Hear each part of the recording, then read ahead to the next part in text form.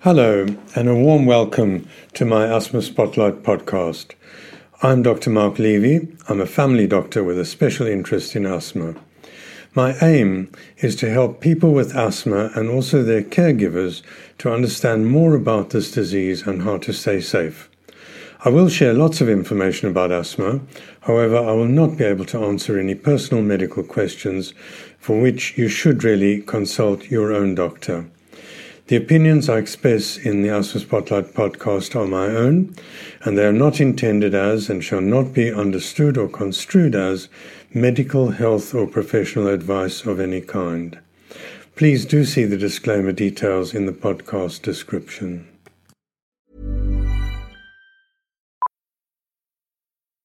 Millions of people have lost weight with personalized plans from Noom, like Evan, who can't stand salads and still lost 50 pounds. Salads generally for most people are the easy button, right? For me, that wasn't an option. I never really was a salad guy. That's just not who I am. But Noom worked for me.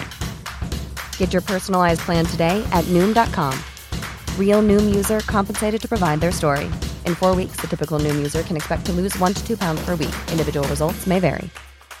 Hiring for your small business? If you're not looking for professionals on LinkedIn, you're looking in the wrong place. That's like looking for your car keys in a fish tank.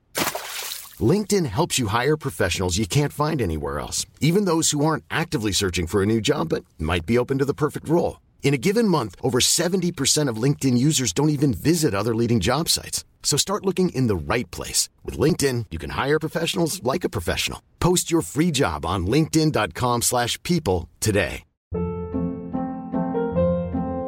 Hold up. What was that? Boring. No flavor. That was as bad as those leftovers you ate all week. Keke Palmer here, and it's time to say hello to something fresh and guilt-free. Hello Fresh. Jazz up dinner with pecan-crusted chicken or garlic butter shrimp scampi. Now that's music to my mouth. Hello Fresh. Let's get this dinner party started. Discover all the delicious possibilities at hellofresh.com.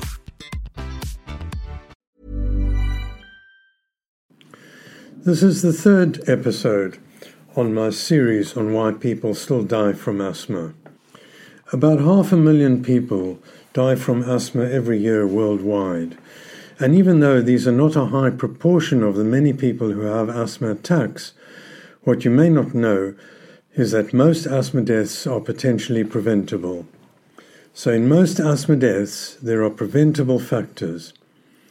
Now, I was the clinical lead in the United Kingdom National Review of Asthma Deaths, which was called the NRAD, and I've also been expert witness in 5 coroner's inquests investigating deaths due to asthma in the United Kingdom.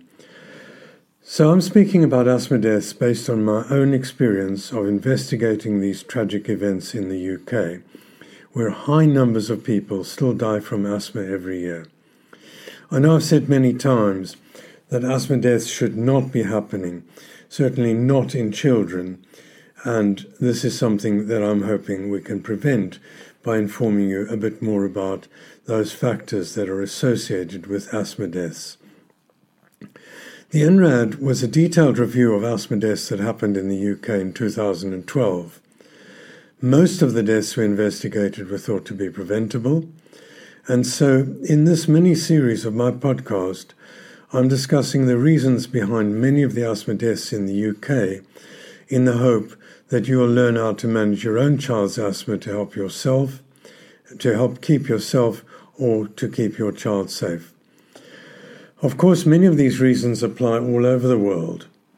And while my podcasts are intended for people who have asthma, these are podcasts, these 3 in particular, which are also applicable to health professionals who listen to the podcast both in the UK and other countries to encourage them to keep their patients safe. So in the first episode of this series, that was episode 18, I spoke about 3 preventable factors in asthma deaths. These were the role of asthma reviews, particularly that they should be done. Secondly, asthma control. And third, delays in diagnosing asthma attacks. In episode 19, I shared my thoughts on 3 more potentially preventable causes of asthma deaths. And these were how asthma severity is underestimated both by people with asthma and also by healthcare professionals. Second, I spoke about the quality of asthma care. And the third topic in that episode was about overuse of reliever inhalers and underuse of inhaled corticosteroid preventer inhalers. So if you missed these episodes, do go back and listen to them and share with your friends after you've had listened to this one. Today, I'm speaking about 3 more things that are linked to asthma deaths that could potentially be prevented. First, I'm going to talk about written asthma self-management plans, and then about asthma management during attacks. And lastly, I'll share my thoughts on the role of a post-asthma attack review in preventing asthma deaths. So before I start with the first preventable factor for today, I'd like to emphasize that asthma attacks lead to asthma deaths. Most asthma attacks can be prevented.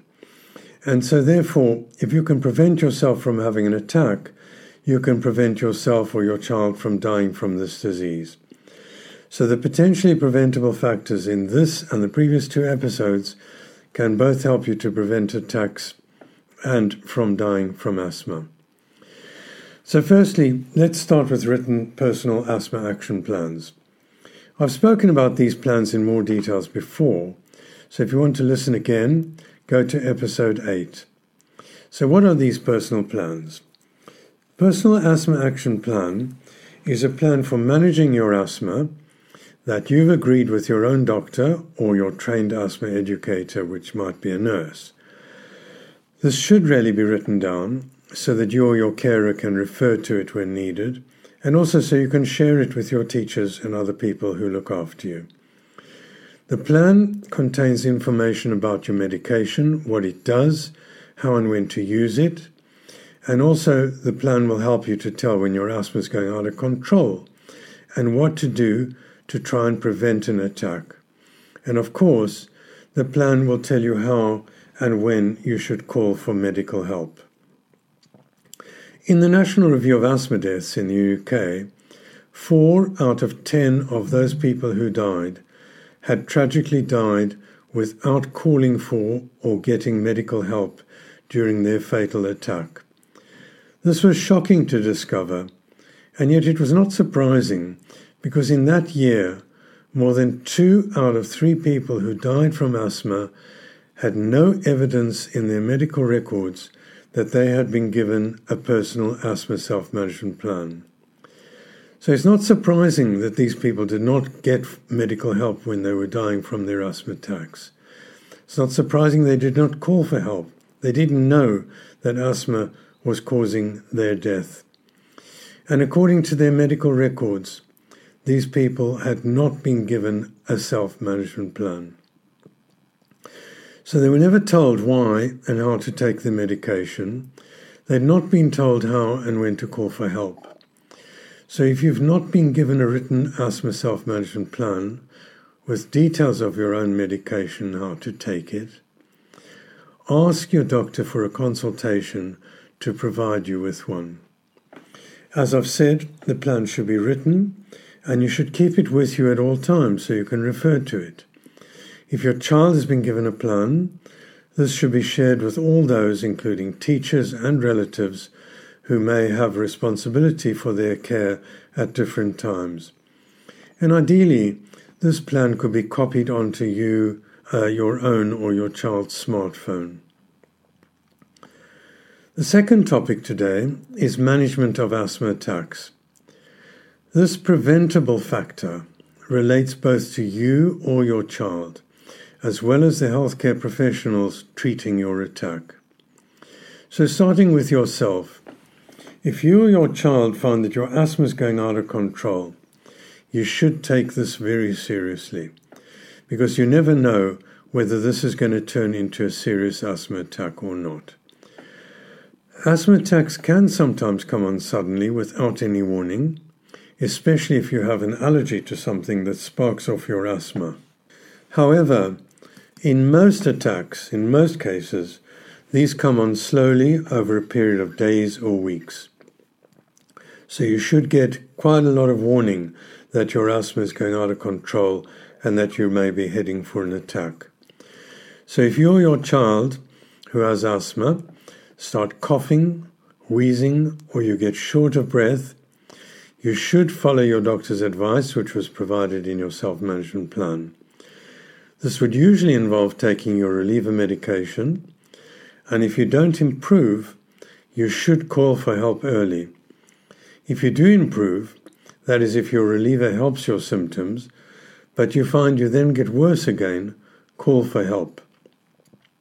One clue that you may be in serious danger is if your blue reliever helps, but it does not last for 4 hours. You should take it again as directed in your self-management plan, and you should also call for urgent help if you had to take it again within 4 hours. And the reason for this is that the blue reliever should last for 4 hours, and if it doesn't, that's a signal that you might be heading for a bad attack. If you're a healthcare professional, one of the common problems is that asthma is not taken seriously enough. So if someone with asthma has called for medical help or attended an emergency department, it's really important to take this seriously. It's also important to inform your staff who might be taking calls from patients to take asthma attacks seriously. And the person calling might not say that they're having an asthma attack. They might say that they've got asthma and they've started coughing. This should be taken seriously. If the person has been following the self-management plan and they've been taking reliever medication, ask how long this has been going on, and also ask whether the person has been getting relief from it and how long that relief has lasted. As I said, an attack may come on slowly over days or weeks.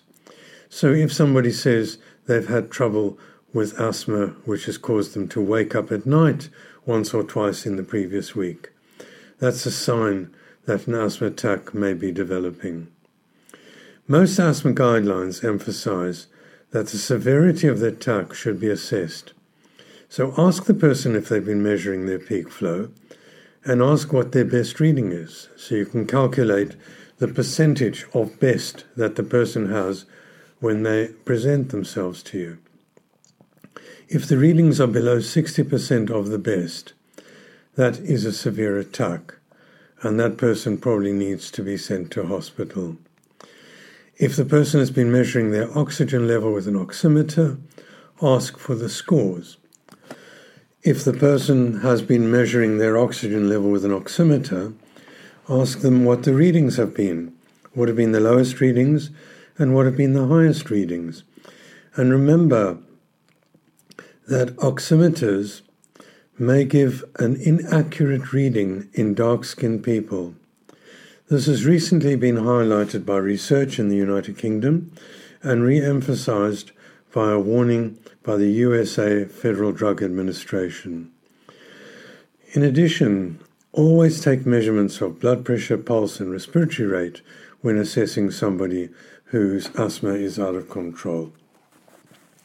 The reliever medication can sometimes cause a rapid heartbeat, but so can an asthma attack. And one of the problems is that in many preventable asthma deaths, measurements such as peak flow, oxygen level, pulse, and respiratory rate are not often taken, and as a result, the severity of attacks is often underestimated.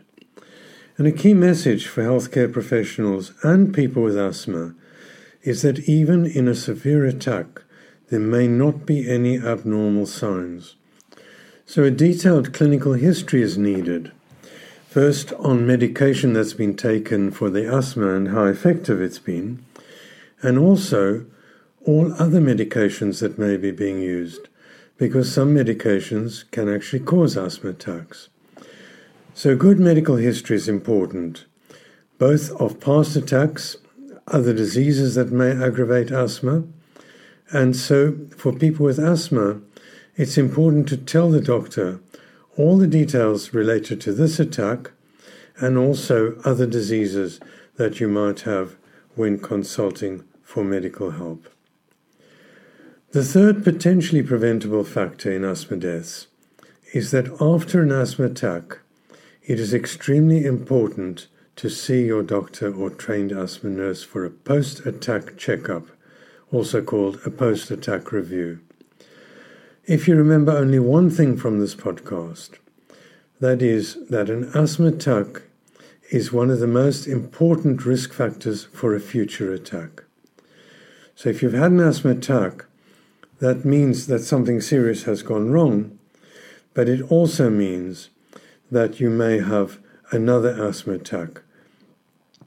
So if an attack happens, take it as a warning sign, a so-called red flag warning that something serious has gone wrong and this needs to be fixed in order to prevent a future attack.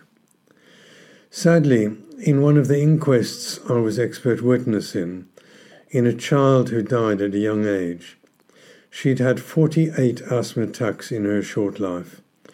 And similarly, in another inquest, in another teenage girl who died after 47 attacks of asthma in her last 4 years of life. Sadly, these two children had never had a thorough post-attack review, so nobody had had a look to see why these children kept having attacks, and nobody referred them off to see an asthma specialist. As I said in a previous podcast, there are two reasons for a checkup soon after having an attack. One is to find out if the attack is over, and if it's not over, then you should be provided with more treatment or even sent back into hospital if need be. And this post-attack review should be done soon after you were treated for the attack, ideally within a few days and certainly before you run out of the emergency steroid tablets you were prescribed for the attack. Now, the other reason for the post-attack checkup is to find out why you had the attack, and that is to identify any potentially modifiable things that can be fixed, so that the next attack can be prevented. Examples of things that can be fixed are firstly, one for you to fix, is that you should make sure that you or your child are taking your preventer medication that has been prescribed by your doctor. Then other things to think about, for example, are that you should have been checked to see if you've been prescribed a preventer drug. Secondly, that you're using the inhaler correctly. And third, that you're not taking too much of your reliever drug.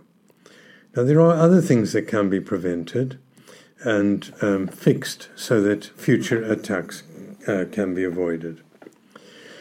So in this episode, I've added 3 more potentially preventable things that could help you to stay safe.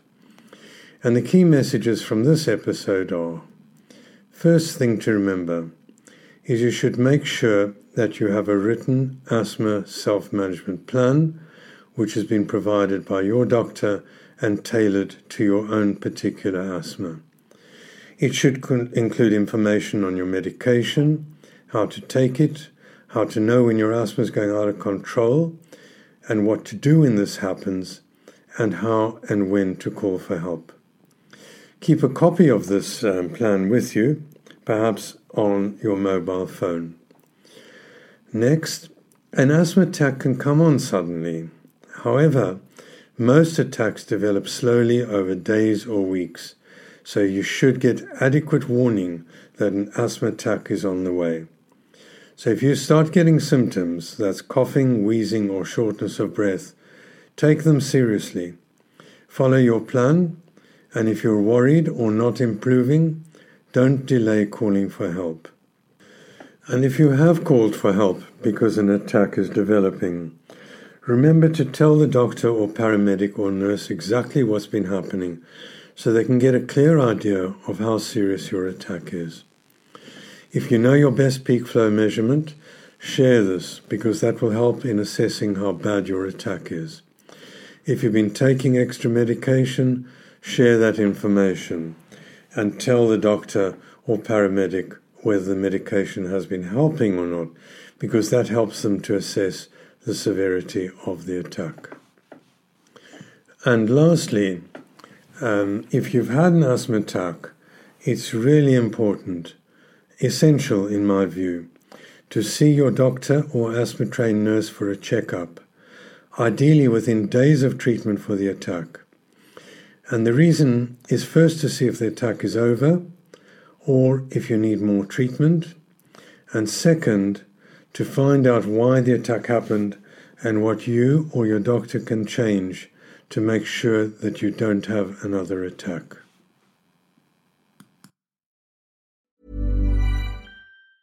Ever catch yourself eating the same flavorless dinner 3 days in a row?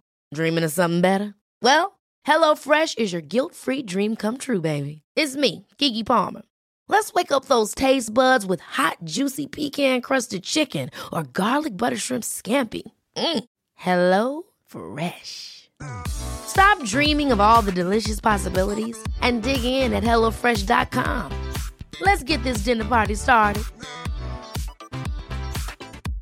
Imagine the softest sheets you've ever felt. Now imagine them getting even softer over time. That's what you'll feel with Boll & Branch's organic cotton sheets. In a recent customer survey, 96% replied that Boll & Branch sheets get softer with every wash. Start getting your best night's sleep in these sheets that get softer and softer for years to come. Try their sheets with a 30-night guarantee. Plus, get 15% off your first order at bollandbranch.com. Code BUTTERY. Exclusions apply. See site for details. Hey, it's Paige DeSorbo from Giggly Squad. High quality fashion without the price tag. Say hello to Quince.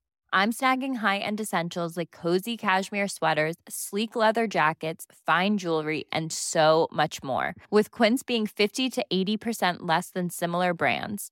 And they partner with factories that prioritize safe, ethical, and responsible manufacturing. I love that. Luxury quality within reach. Go to quince.com/style to get free shipping and 365-day returns on your next order. Quince.com/style. Thank you for listening to my podcast. If you found this helpful, and I hope you did, please click the like and the follow buttons and share this podcast.